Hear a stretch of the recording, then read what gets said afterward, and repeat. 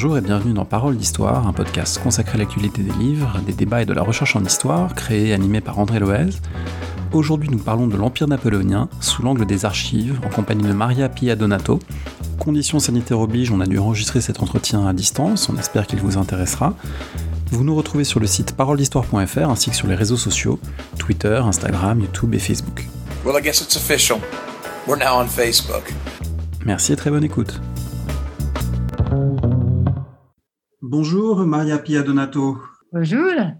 Vous êtes directrice de recherche au CNRS et vous venez de publier un livre au PUF qui s'appelle « Les archives du monde », quand Napoléon confisqua l'histoire, donc de l'histoire napoléonienne si on veut, mais à travers un angle très particulier qui est celui des archives. Est-ce que vous pouvez nous dire en quelques mots quel est le sujet de cet ouvrage ?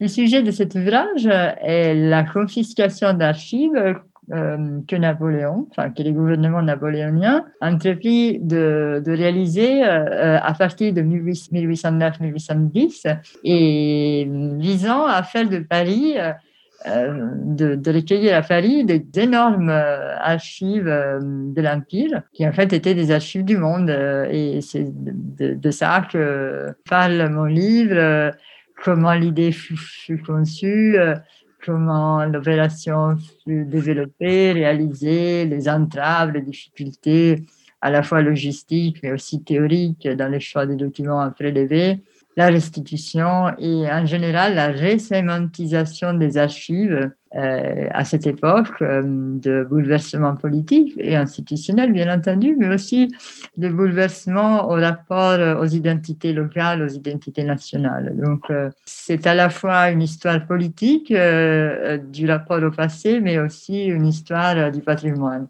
Il y a un volet plus connu de cette histoire, le volet artistique. Sous la Révolution française et sous l'Empire, il y a eu des quantités d'œuvres d'art prises en Italie, et pas seulement, qui ont rejoint les collections françaises. Est-ce qu'il y a des liens ou une continuité entre ce phénomène de spoliation culturelle de grande ampleur et la question des archives que vous étudiez ? Il y a énormément de continuité. Alors, d'abord, il y a des protagonistes qui sont les mêmes. L'un des personnages de mon livre est le garde des archives, Pierre-Claude François Donoux. Donoux est un ancien oratorien qui a été député à plusieurs reprises et un homme politique et de culture majeur sur le directoire. Et lui, il avait personnellement œuvré dans la confiscation à la fois des biens de la nation, donc à la fois des confiscations de la patrimonialisation des biens des institutions supprimées en France, d'abord, la création des bibliothèques, par exemple, mais il avait aussi pris part à la confiscation de ce qu'on appelait les objets des sciences et des arts à l'étranger, notamment à Rome. Il incarne cette continuité. Il y a continuité logistique, pratique, parce qu'il y a une logistique de la confiscation et de l'appropriation culturelle qui se perfectionne au fil des années. On peut très bien voir les mêmes mécanismes, les mêmes procédures qui se mettent en place pour confisquer les objets d'art et les archives. Et il y a aussi une continuité idéologique, une continuité culturelle et politique très forte. À l'époque, notamment du directoire, quand la confiscation des objets des arts et des sciences des pays vaincus ou des pays alliés, avait été justifiée par une doctrine qu'Édouard Pommier a défini la théorie du rapatriement, c'est-à-dire l'idée qu'il fallait apporter en France tous ces objets de culture, des arts et des sciences, pour qu'ils expriment leur force de libération, leur force d'émancipation. Mais il s'agissait aussi de faire de Paris la capitale des muses, la capitale des sciences et des arts. Et donc, cette logique d'accumulation, totalisation des savoirs se trouve à l'œuvre dans cette entreprise de confiscation des archives sous l'Empire, en sachant qu'en général, il y avait toujours des passages d'archives lors des guerres et des conquêtes. Mais là, avec cette entreprise napoléonienne, on est dans toute une autre dimension, à la fois pour la quantité, le caractère systématique, les plans, l'idée sous-jacente à cette opération. La quantité, justement, il faut peut-être donner un ordre de grandeur pour se rendre compte du caractère démesuré de cette entreprise, même si tout ce qui était prévu n'a pas été réalisé, l'Empire s'est effondré avant d'avoir pu concrétiser toute son ambition, mais ce sont quand même des centaines de milliers de documents qui ont pris la route de Paris depuis Rome, Vienne, Florence. Oui, alors, pas de Florence, justement, parce que les Toscans pas les Toscans, mais les Florentins, eux, c'était peut-être l'une des villes desquelles Donou espérait prélever plus d'archives, mais finalement, c'est une des villes qui, par différents stratagèmes et différentes stratégies, réussit à ne pas faire partir une seule caisse et à retenir toutes les archives. Et par contre, effectivement, il est assez difficile de donner des chiffres.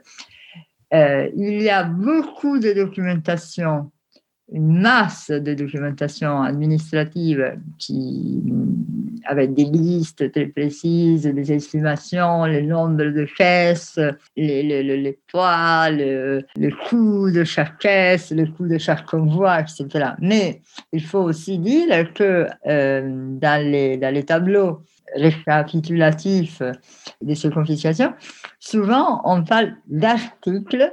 Et c'est une définition assez vague parce qu'un article, dans cette logique, peut être un acte sur parchemin ou une boîte de mélange dont on ne connaît pas trop bien de quoi il s'agit. Donc, ça peut être un parchemin, un volume, une boîte de mélange, un portefeuille. Donc, cette comptabilité est assez... mais je peux quand même donner des ordres de grandeur. Par exemple, rien que de Rome, on peut compter plus de 100 000 articles. Et de Vienne, on est environ 34 000 de Vienne. Une ville relativement plus petite comme Turin, on a 12 000 articles, en sachant que beaucoup avaient déjà été prélevés il y a 2 ans auparavant, notamment les archives diplomatiques. Donc, ça fait quand même une masse considérable. À propos de ces articles, et c'est un point qui pourrait intéresser notamment les archivistes qui nous écoutent, on est à un moment de l'histoire où dans les archives, il y a aussi des livres, des médailles, des spécimens, des objets. D'une certaine façon, c'est un moment de plus grande porosité peut-être qu'aujourd'hui entre archives, musées et bibliothèques. Alors oui, tout à fait. C'est un peu compliqué parce que d'un point de vue théorique et d'un point de vue de la perception des hommes du passé, des hommes et des femmes du passé, les archives étaient une institution assez bien définie. Par contre, si on regarde de près, c'est beaucoup plus compliqué.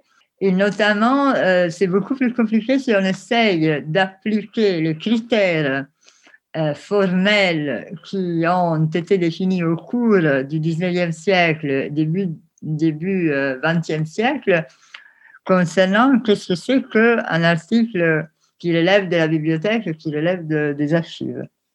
C'est un grand débat, en fait, autour de cela. Mais les archives avaient et ont toujours remarqué des mélanges, des sections énormes de mélanges qui ne correspondent en rien aux définitions théoriques qu'on en donne. Donc, il y avait des bibliothèques particulières, par exemple, qui étaient déposées dans les archives, ou à l'inverse, dans les bibliothèques, il y a toujours des archives de personnes ou d'institutions. Donc, c'était tout à fait pour eux. Et un personnage comme Donou avait des idées très claires d'un point de vue théorique de qu'est-ce qui devait être gardé aux archives et qu'est-ce qui devait être gardé en bibliothèque. Mais finalement, après, il n'hésitait pas à prendre des matériaux assez divers, y compris des manuscrits, par exemple des chroniques. C'est un article typiques qui relèvent de la bibliothèque en principe, mais aux archives, on en trouve.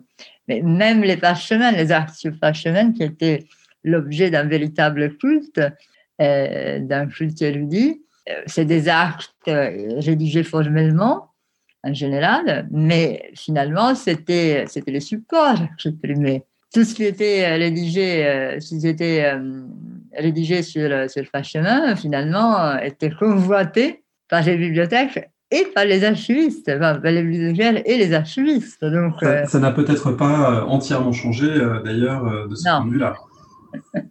Non, disons que rarement les institutions, ça arrive, mais rarement les institutions se défont des objets, des articles qu'ils arrivent par différents chemins de posséder, d'intégrer. Sur cette convoitise des archives, est-ce qu'on peut en développer les raisons et notamment dans quelle mesure Napoléon lui-même s'est impliqué dans le projet? Est-ce que ça renvoie à des conceptions personnelles de l'empereur?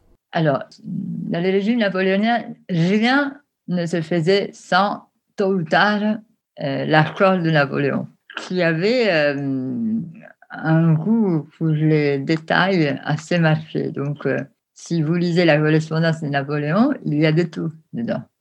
Il est capable de s'occuper de la couleur, de détails de tout type.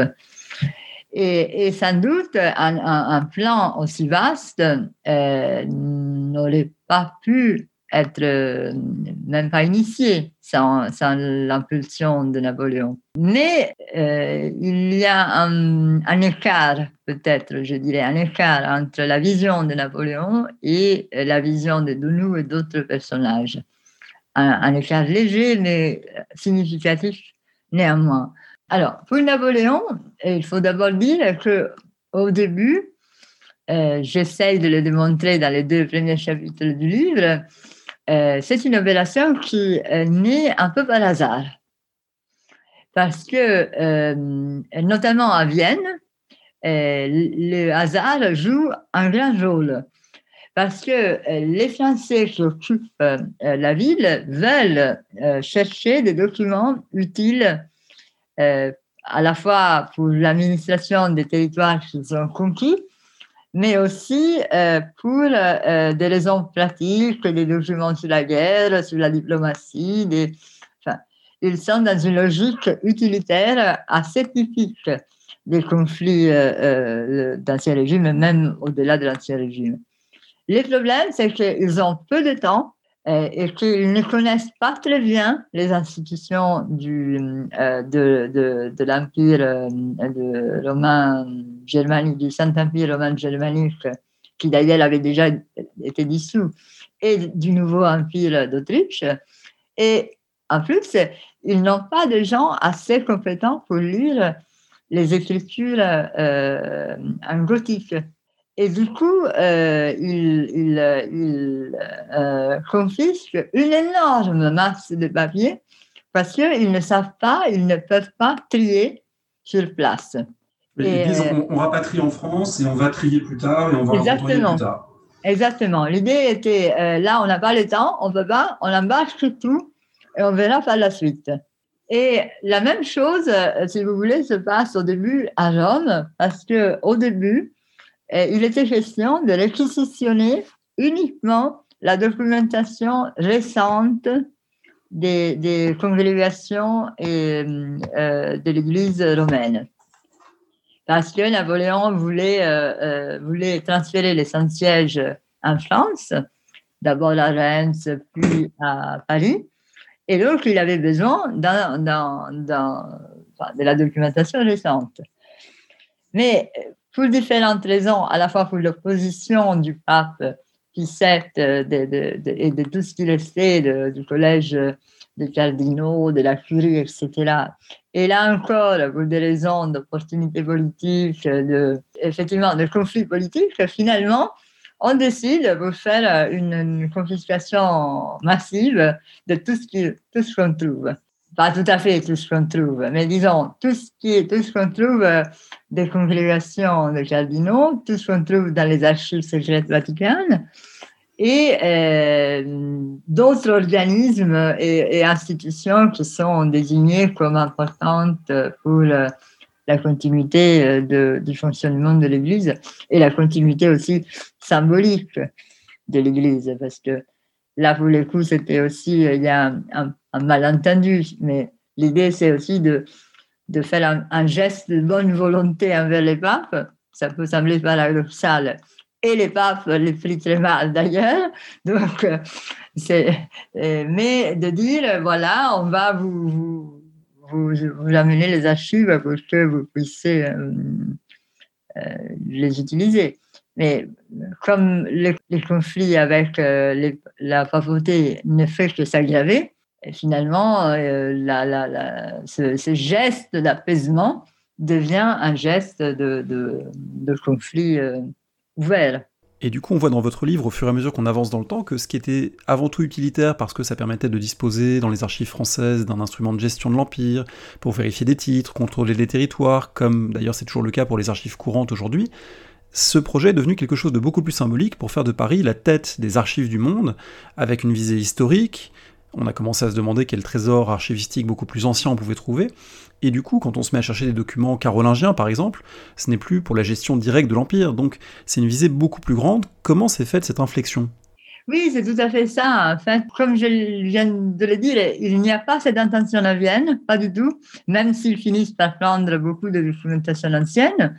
Et là, on est vraiment dans l'utilitaire, même s'il y a un côté symbolique, parce qu'il s'agit de revendiquer l'héritage du Saint-Empire romain germanique à la Confédération du Rhin, et de ne pas la laisser à l'Empire d'Autriche, justement. Mais du moment où on fait ces sauts de qualité, disons, à Rome, on confisque des archives très anciennes, parce que les archives secrètes vaticanes étaient parmi celles en Occident qui conservaient les documents les plus anciens, y compris des faux. Mais là, ça, c'est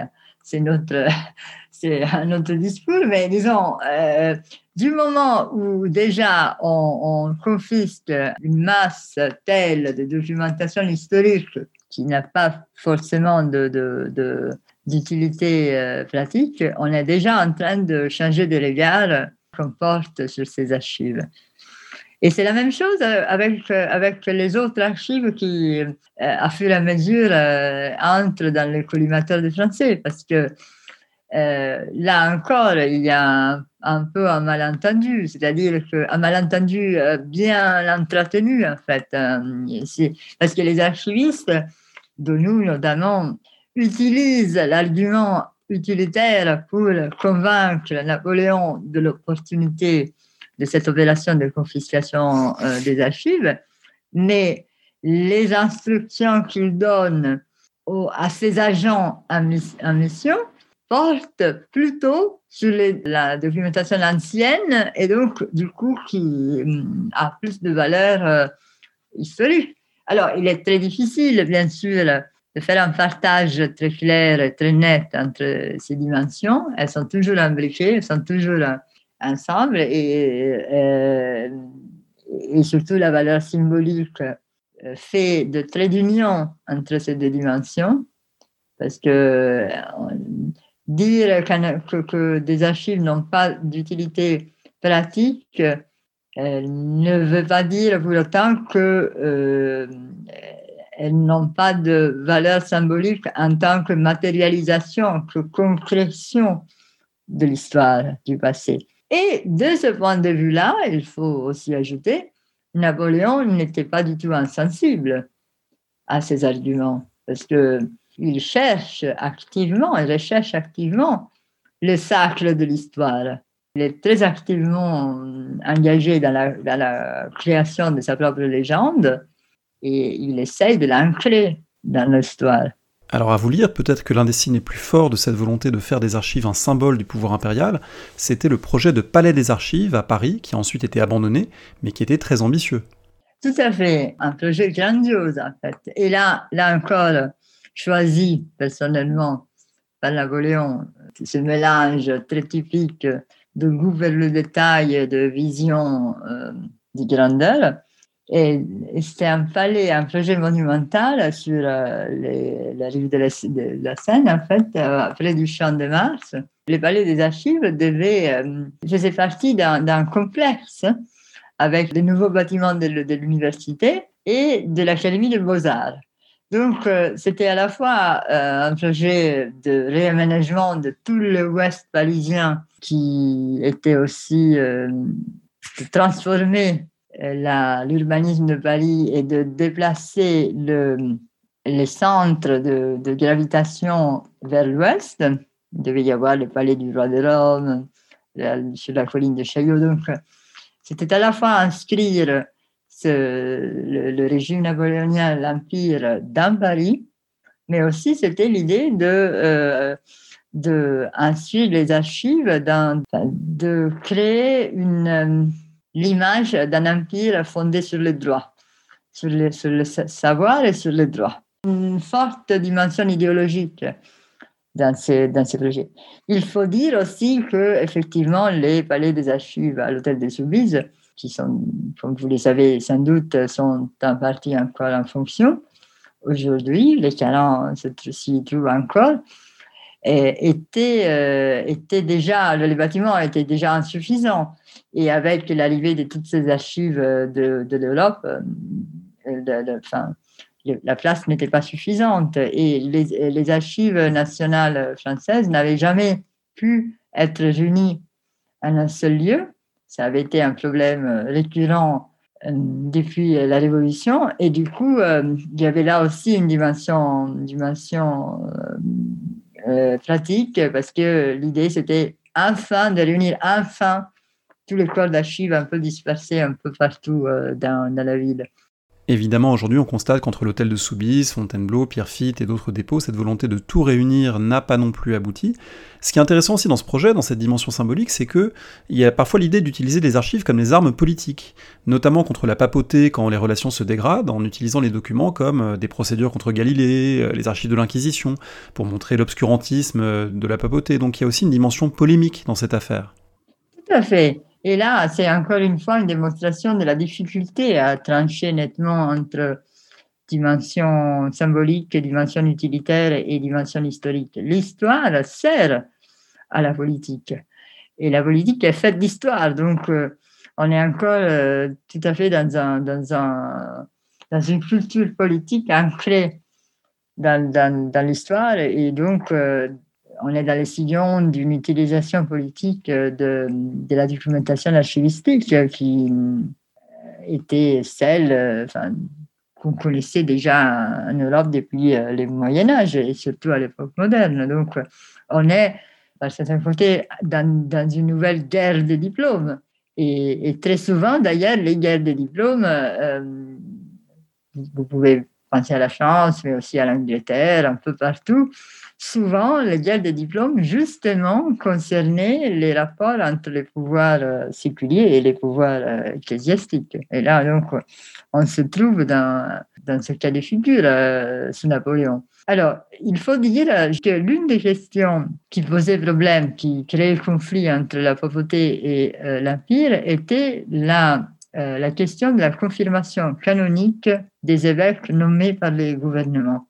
Et dans des questions de droit canonique, mais dans toute question de droit, la recherche de précédents était l'une des manières dans laquelle on procédait à légiférer.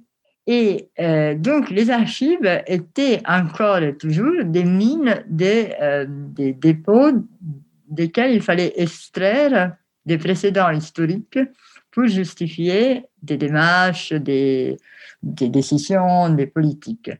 Et c'est justement ce qui se passe avec Rome, parce qu'au moment où les conflits s'aggravent, on a encore et toujours cette utilisation polémique des archives et du coup, tous les archivistes sont appelés à chercher dans les archives venues de Rome, qui en plus étaient des archives, comme toutes les archives d'ailleurs, des archives secrètes. Donc, on imaginait y trouver des documents très compromettants pour Rome. Et donc, on a des instructions aux archivistes et aux aides archivistes qui disent très clairement vous devez chercher tout ce qui pourra justifier, donner la démonstration de la politique ambitieuse de la cour de Rome, donc tous les méfaits de Rome, de la papauté en tant que puissance séculière, mais aussi en tant que puissance spirituelle animée par une volonté de puissance, devait être mise en lumière, portée au jour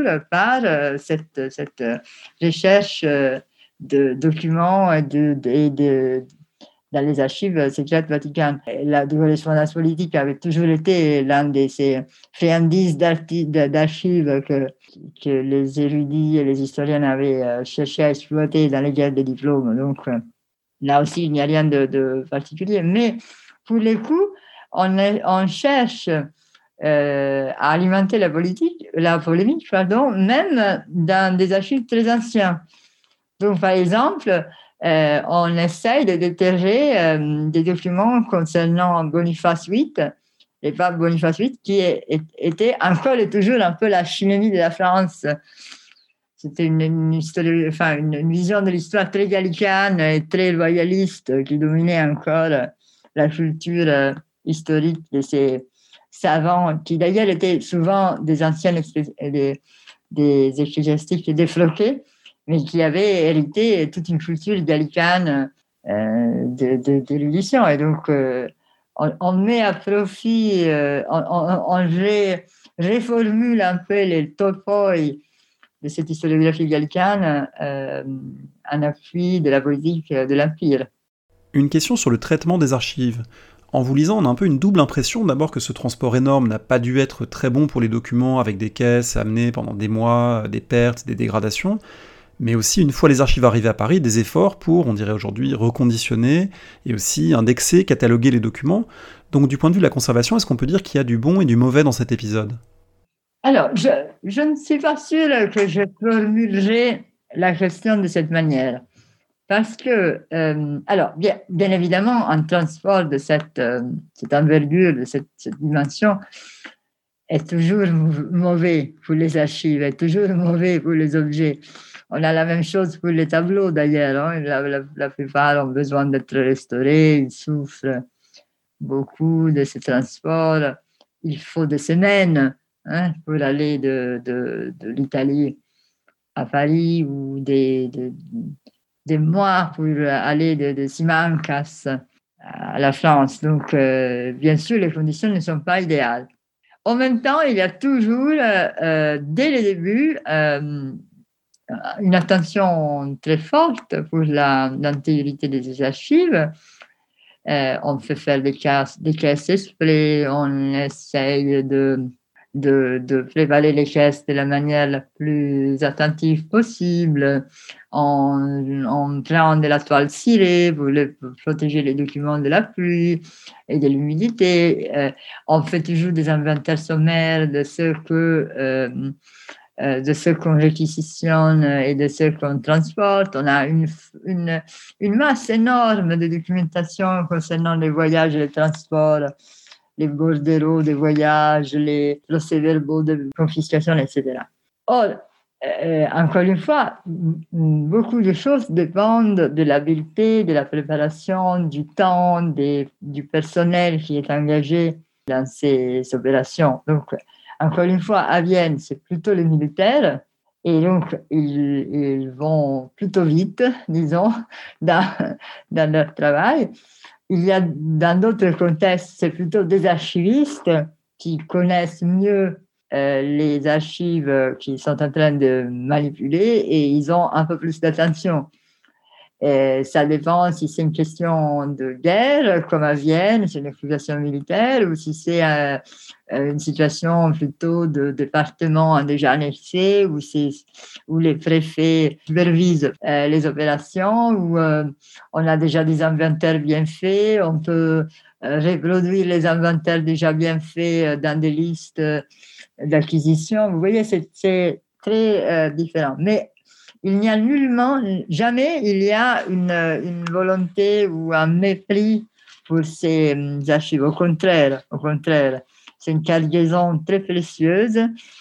On les fait accompagner par les gendarmes au cas où les ennemis de l'Empire s'approcheraient de cette cargaison très précieuse.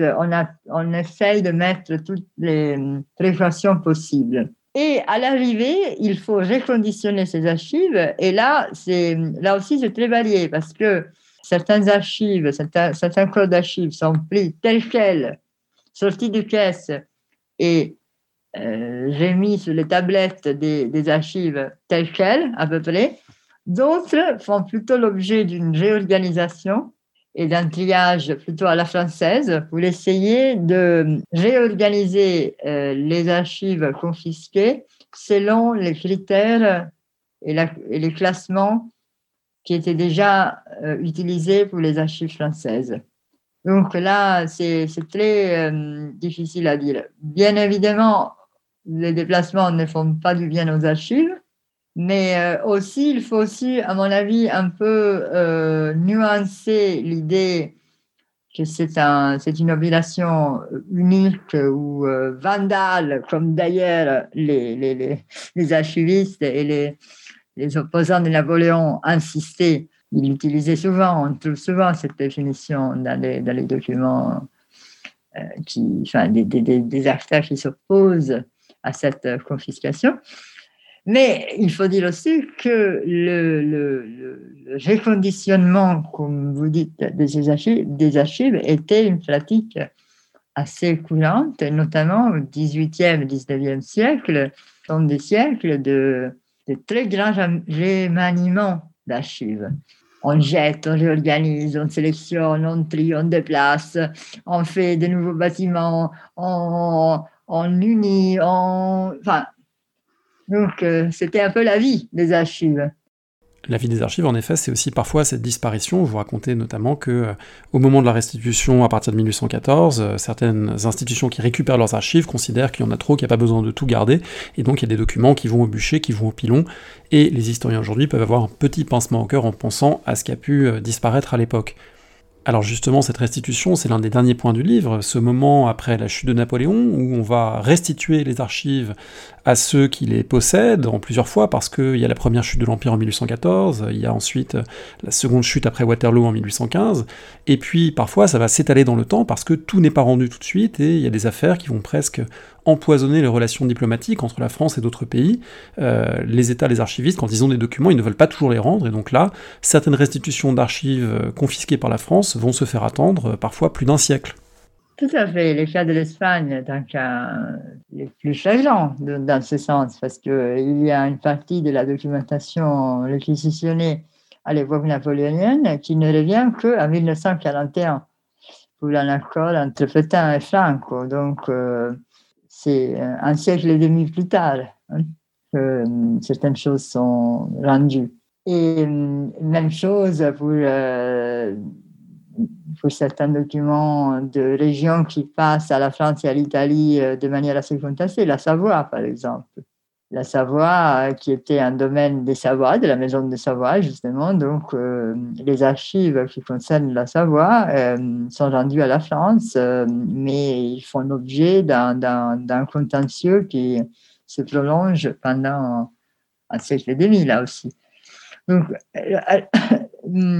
c'est assez typique des archives. Là, pour le coup, il n'y a vraiment rien de spécial parce qu'à chaque fois, si vous pensez par exemple à la fin de la Première Guerre mondiale avec l'éclatement de l'Empire d'Autriche, justement, il y a pendant des années et des années, il y a des commissions qui essayent de faire le tri dans les archives pour décider à quel pays reviennent telle et telle archive, de quel droit, pourquoi, à quel moment ils ont été enlevés.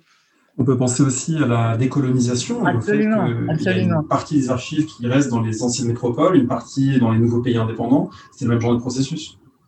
C'est tout à fait le même genre de processus et il n'était pas inconnu avant Napoléon, mais de ce point de vue-là, c'est vrai que les congrès de Vienne marquent le début de la modernité. Un autre point qui est intéressant ici, c'est que beaucoup de ces archives concernent des choses qui n'existent plus après la grande séquence révolutionnaire et impériale, avec des États qui ont pu être rayés de la carte, comme Gênes ou Venise, ou encore des congrégations religieuses qui ont été dissoutes. Donc comment est-ce qu'on rend des archives à des lieux, à des instances qui ont cessé d'exister ? Absolument, c'est ça qui fait un peu toute la différence avec les guerres d'archives du passé. C'est que la révolution et l'Empire ont tellement bouleversé la carte institutionnelle et politique du monde qu'il est très difficile de restituer à qui, pourquoi, pour quelles raisons. Et du coup, c'est là où on voit la genèse d'un principe qui n'était pas inconnu, mais qui est décuplié par les événements, c'est-à-dire l'idée des archives comme héritage national. Parce que finalement, la restitution se fait pour des raisons de droit. C'était normal de restituer les archives des territoires, comme je l'ai évoqué tout à l'heure, les archives passées d'un régime à l'autre assez facilement. Pas dans cette ampleur, pas dans les dimensions là qu'on discute, mais disons, ce n'était pas inconnu. Mais là, pour le coup, quand les archives sont restituées à des États qui ont hérité d'institutions ou d'États qui n'existent plus, au fond, la raison qui sous-jacente est l'idée d'une continuité historique, oui, d'une identité nationale, au fond. Et c'est souvent une identité citadine. Il ne faut jamais sous-estimer ce sentiment, parce que c'est finalement les villes et les cités qui fabriquent l'identité nationale. Ce ne sont pas les États. C'est un processus très complexe de reconfiguration des identités locales avec les identités nationales. Il ne faut jamais les oublier, et c'est très clair avec les archives. Une ville comme Sienne, par exemple, dont je parle un peu dans mon livre, une ville comme Pérouse, elle n'était plus des États indépendants depuis des siècles. Et pourtant, elles se conçoivent encore comme les héritières des anciennes républiques, donc d'États souverains. Ils parlent des archives comme leur héritage. Et donc, la dimension symbolique et la dimension identitaire est renforcée par la confiscation napoléonienne et le retour des archives à la restauration. Une dernière question pour évoquer la portée civique de votre travail sur la place des archives pour une société. Vous l'évoquez en introduction, vous parlez de son importance. Quelle est la leçon que vous tirez de cette enquête de ce point de vue ?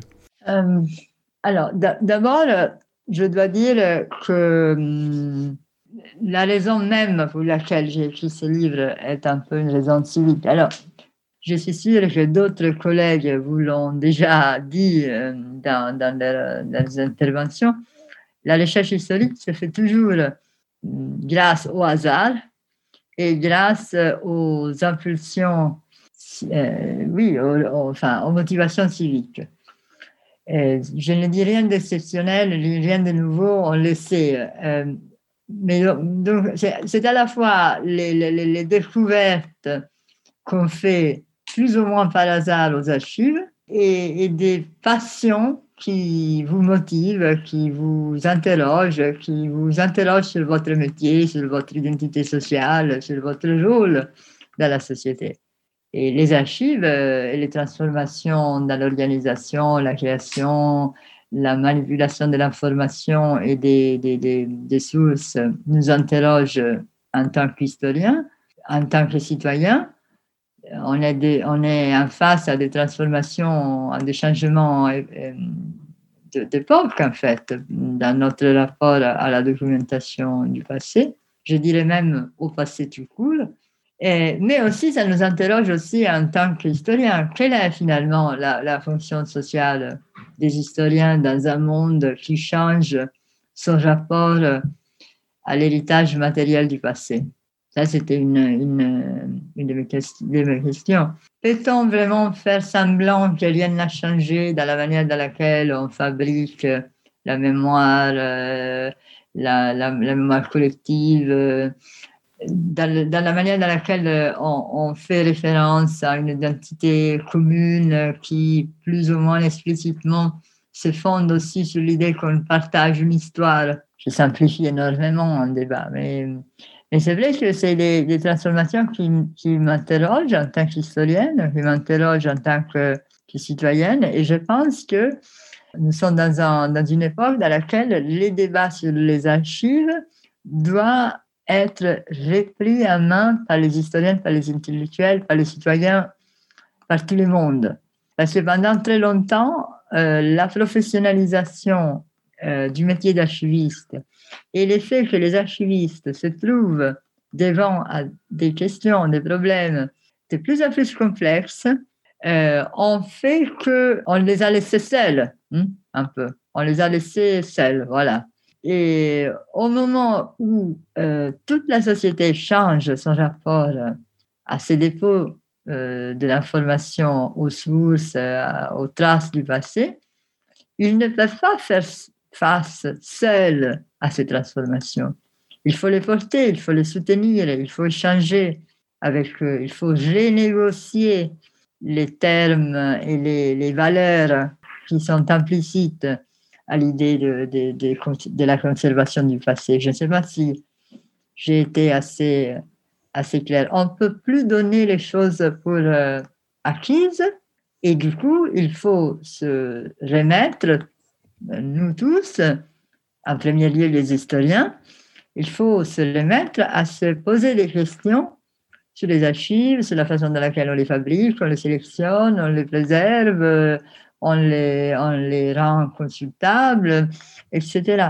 On ne peut plus donner tout cela pour acquis. Il faut se réinterroger et se remotiver, voilà, si je peux dire, se remotiver collectivement, se réengager dans l'importance de garder les traces, notre héritage, voilà, pour les futurs. Et quand je dis notre héritage, je ne parle pas bien sûr d'une communauté nationale figée ou immuable. Non, c'est la communauté des citoyens, c'est les corps politiques qui changent d'un point de vue culturel, d'un point de vue politique, ethnique, confessionnel. Donc, ça aussi, c'est une question qui doit être débattue. Alors, remotiver, je pense que votre livre, il donne beaucoup d'éléments pour ça, parce qu'il est vraiment passionnant à lire. Est-ce que, pour terminer, vous auriez un conseil de lecture sur ce thème ou sur un autre que vous voudriez partager avec les auditrices et les auditeurs du podcast ? C'est une question difficile. Si je peux, là, nous, on parle d'archives. J'ai écrit ce livre avant la pandémie de Covid-19 et, bon, le livre est sorti l'année dernière dans sa version italienne et il vient de sortir dans la traduction française, mais j'ai un peu l'impression qu'une époque s'est écoulée à cause de ce que nous vivons collectivement. Et donc, j'ai fait beaucoup de lectures d'histoire de la médecine, qui est un de mes autres thèmes de recherche. Et donc, si je peux donner un conseil de lecture un peu à thème peste, épidémie et crise sanitaire, je conseillerais peut-être les livres d'un grand historien de la médecine anglais qui s'appelle John Henderson, qui a publié l'année dernière un très beau livre sur Florence dans la peste, qui s'appelle Florence Under Siege. Et c'est voilà, c'est pour à la fois pour les historiens, mais aussi pour ceux qui s'intéressent à l'histoire. Je pense que c'est une lecture tout à fait intéressante, passionnante, qui révise beaucoup aussi de lieux communs, parle de la vie des hommes et des femmes du passé dans une ville assiégée par la peste. Donc voilà. Merci beaucoup. On mettra la référence sur le site parolehistoire.fr. Merci Maria Pia Donato. Merci à vous. Merci de cet entretien et merci à tout le monde pour l'attention que vous portez pour mon livre.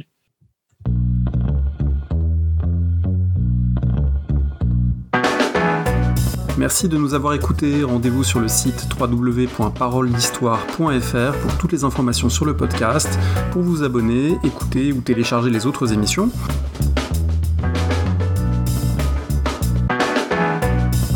La discussion se poursuit aussi en ligne, notamment sur Twitter. Vous pouvez poser des questions @parolediste et à bientôt pour un prochain épisode.